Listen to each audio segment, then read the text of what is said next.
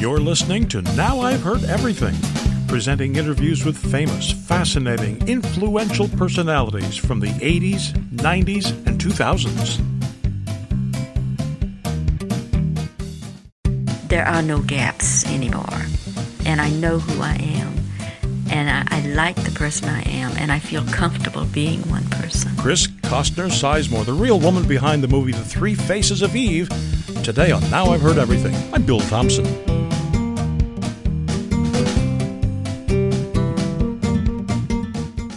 Today, doctors call it dissociative identity disorder. But when Chris Costner Sizemore was diagnosed and treated for it over 60 years ago, they called it multiple personality disorder. The movie The Three Faces of Eve that came out in 1957 told Chris Costner Sizemore's story, with her name changed, of course. The Three Faces of Eve referred to her personalities: Eve White, Eve Black, and Jane. Actress Joanne Woodward actually won an Oscar for her portrayal of Eve. Now, it later came out that Chris Costner Sizemore actually had something more like 22 personalities, not just 3. I met her in 1989 when she wrote a book called A Mind of My Own, in which she described her years of therapy and eventual integration of all her multiple personalities. So here now, from 1989, Chris Costner Sizemore. I felt there was a need for a positive book about mental illness, and this book is the healing process of multiple personality, plus the support system of my family and their adjustments. And I think it's important that the public know that the family is hurting at the same time that the patient is, and they also need support. Did you feel a need to wrap up, to tie up all the loose ends to the story that most people probably only know as the movie, The Three Faces of Eve? They don't know that there's a happy ending to this. Yes, I thought that was important. Well, this is my second book since that. And in the other book, I was just barely getting into the integrating process. In this one, I describe what the integration is like, and hopefully other multiples can read it and realize, there is an end to this. I can get well, and I can become a productive person. But I'm sure you've heard from some multiples who say there's no need to integrate, that you can live a perfectly, quote, normal life with multiple personalities. I hear that often, and they say they don't want to integrate and that they're okay, but they're not. They're mentally ill, and I say to them, you can never be well that way, and you certainly can never make plans as a person who has been integrated and who is whole. It makes me very sad, because I believe in the healing process, and I do know that 97% of these people can get well. From the professionals I've spoken with, that's like having cancer and not going for the cure, if there is one. Although multiple personalities won't kill you the way cancer will they? No, but it can give you a very difficult and uncomfortable and chaotic life. And I think we all need to have the best quality of life that we can. Reading your book, there's a passage in here that really makes a, quote, normal person stop to think when you talk about the difference between reality and perception, and what is reality but our perception of it. And to someone with multiple personalities, obviously what you perceive at the moment is the reality. That's right. And that's a very difficult concept to grasp and to comprehend. It's very difficult for me to find the answer to exactly what multiple personality is. Is it indeed a personality that is separated into many parts and then come back together? Or is it facets of our personality that everyone has that becomes activated under certain traumas and then go back into place during the healing process? To me, that makes more sense, because certainly the perceptions would be more real than a part that's separated from a whole. I cannot to this day say exactly what that mechanism is. It makes more sense to me to believe that I was born with the ability to be multiple than that it developed after I experienced certain things in my environment. Had you been born in a different era 300-400 years ago, You might have been called a witch. I would have been, yes. You would have been called maybe a demon of some kind. Yes. You might have been burned at the stake. True. And even today, if I were in certain countries, I would be held in very high esteem because of the abilities that they thought that I had that was unusual. So it depends on the cultures in which we exist, I think, and the societal attitudes toward mental illnesses. But to return to what you said a moment ago, how do you know, like, for example, as we're sitting here right now, I'm acting a different way with you than Sure. I would act with my children when I get course. home. Or in a different way than I'll act with a buddy that I would go out bowling with on Saturday afternoon. Of course. Does that mean that I have multiple personalities, or is what? I mean, what is? I mean, I'm asking a rhetorical question, obviously. What is the difference between What that? you're talking about is role playing and mood changes. The multiple personality is so totally different from that because they also have that. Each one of them would have that ability, you see. But the alters are totally separate entities with different tones of voice. You use your same voice every time, with different facial expressions, with different handwritings. You use your same script all the time, with different skills. And their IQs are totally different. Your intellectual level is probably very much the same all the time. Now, I had some alters who had an IQ of 115, others who had IQs of 165. So you see, that is enough difference to tell me we're dealing with different entities. Certainly my own entities are part of me, but not just a mood or not just a role that I'm playing. Now, I found it fascinating that one of your alters actually taught other people tailoring. Yes. Yet you can't sew. No, I can't. I tell multiples they don't lose anything. They gain everything. What they really gain is everything they wish to keep. Because, I can paint, and I had 7 artists. I can write. I had 10 poets. I think I don't sew because I don't really want to. My doctor said to me, I said, well, I used to do this very well, and I can't even remember how to put in a button. He said, it's because it's not exciting enough for you anymore. There's so many other things going on in your life. You don't want to be bothered with that, so you have just repressed it. He said, if suddenly you found you had no clothes at all to wear, you would get to a sewing machine and make yourself dress because the knowledge is still there. And that was very comforting, And he said, think about it. Everybody forgets something in their lifetime. If that's all you ever forget, don't be concerned.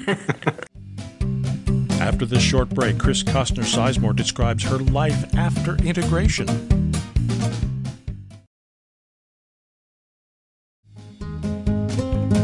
Now back to my 1989 interview with Chris Costner Sizemore.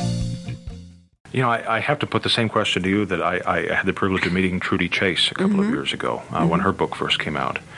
And the question, it really is difficult to comprehend how someone with multiple personalities goes through an everyday routine. When you get up in the morning, from that time you have breakfast, you go to work if you have a job, you do your work, you go to lunch with colleagues, and then you come home. In her case, she was a real estate agent and was selling houses. How can you do all of that when you have several different people within you trying to function? My case was different from Trudy Chase's. I did hold jobs, and the way I could do it is because there was some consistency. I didn't switch every day all the time. I could go 6 months in one altar, and that gave me some. And as long as that was working that way, I could hold a job. As soon as the switching started, I had to resign my position because I was afraid someone would find out about it. And I guess I have managed every dress shop in the Washington, Maryland, and D.C. area at one time or another because that was the kind of work I did. I was in retail. And, of course, I had to resign because I simply couldn't function when the switching started. The difficult part of it, I think, is for the family. They don't know which one is there all the time, and they sometimes have to ask, even though they could recognize that it was a different one. My daughter knew them much better than anyone else in the family just by looking at them. And my son was quite astute about it, too, And if he didn't know, he was innocent enough to say, which one are you? He wanted to know which one he was talking to. My husband ignored them completely, which one it was. He said no matter which one it was, that had to be his wife. He just couldn't separate all this. And I can understand that. You know, if he had to think, I'm going home to the Strawberry Girl, or is the Purple Lady going to be out, or did I leave the Retrace Lady? The man couldn't exist that way. So he said the only way he could deal with it was to say, no matter which personality is out, that's my wife.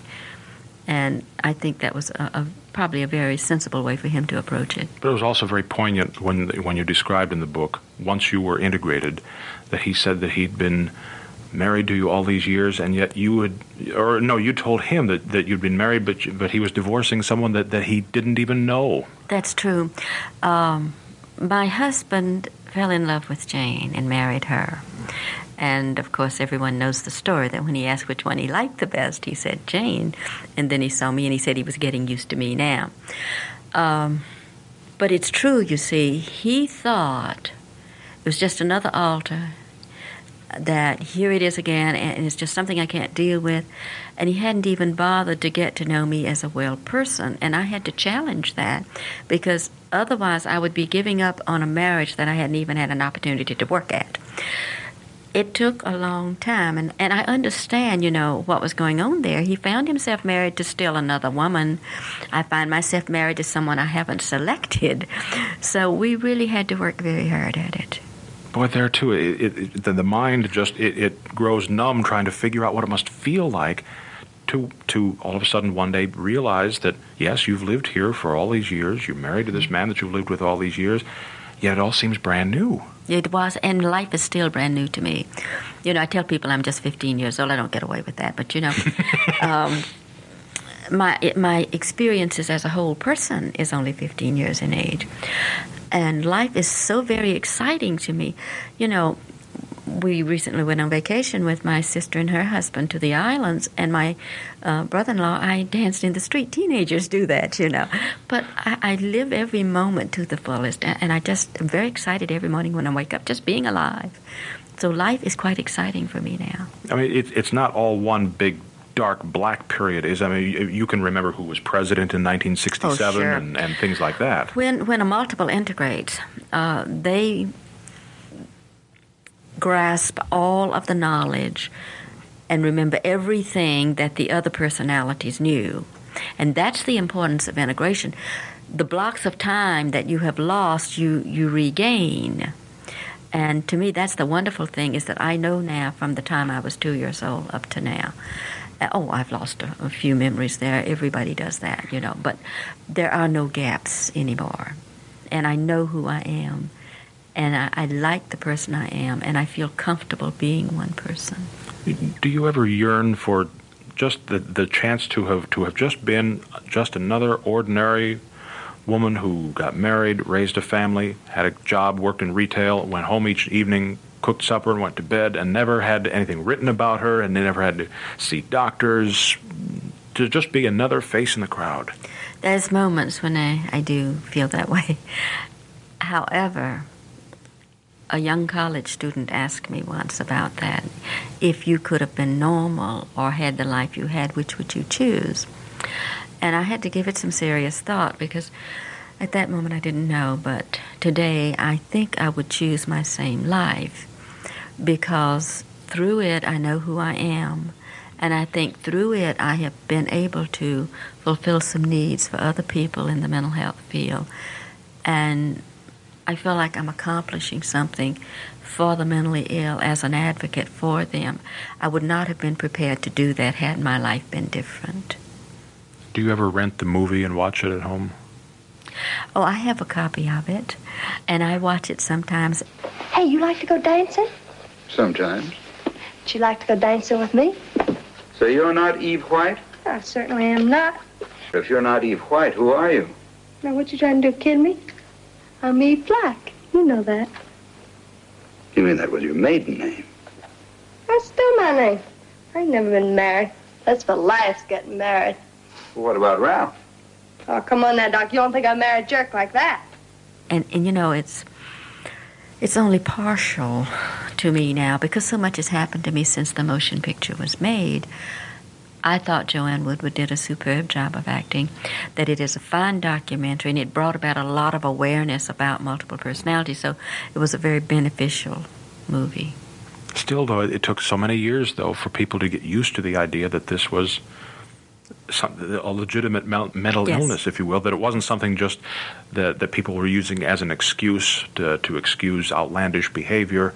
Of course, the movie Sybil, I'm sure, helped in that regard, Yes, too. sure. Well, you know, what I find interesting is I was diagnosed, treated, and cured before the psychiatric community ever recognized it as a bona fide illness. You see, they did not place it in the DSM through their diagnostic handbook until 1980, and I was a well person from 1974. So for 6 years, I'd been well before they ever recognized it as a bona fide disorder. Wow. And that disturbs me. But you know, you seem so serene now, though, so calm and happy and well-adjusted. Thank you. That's the nicest thing you could say to me. Well adjusted. I am. I think I have a sense of peace that most people never know. I'm very comfortable with myself and with my world. And I just enjoy living. And I'm grateful for good health and the wholeness that I now experience. Chris Costner Sizemore died in 2016. She was 89. And you can find easy Amazon links to Chris Costner Sizemore's books at our website, heardeverything.com. Would you do me a favor? If you liked today's episode, would you tell a friend about Now I've Heard Everything? We post new episodes here every Monday, Wednesday, and Friday. And you can find us on all major podcast platforms. And thanks for listening. Next time on Now I've Heard Everything, one of the NFL's greatest quarterbacks of all time, and also not a half-bad broadcaster, my 2002 interview with Terry Bradshaw. I'm an NFL player, and I'm a broadcaster. You know Alf personally. I know Alf personally.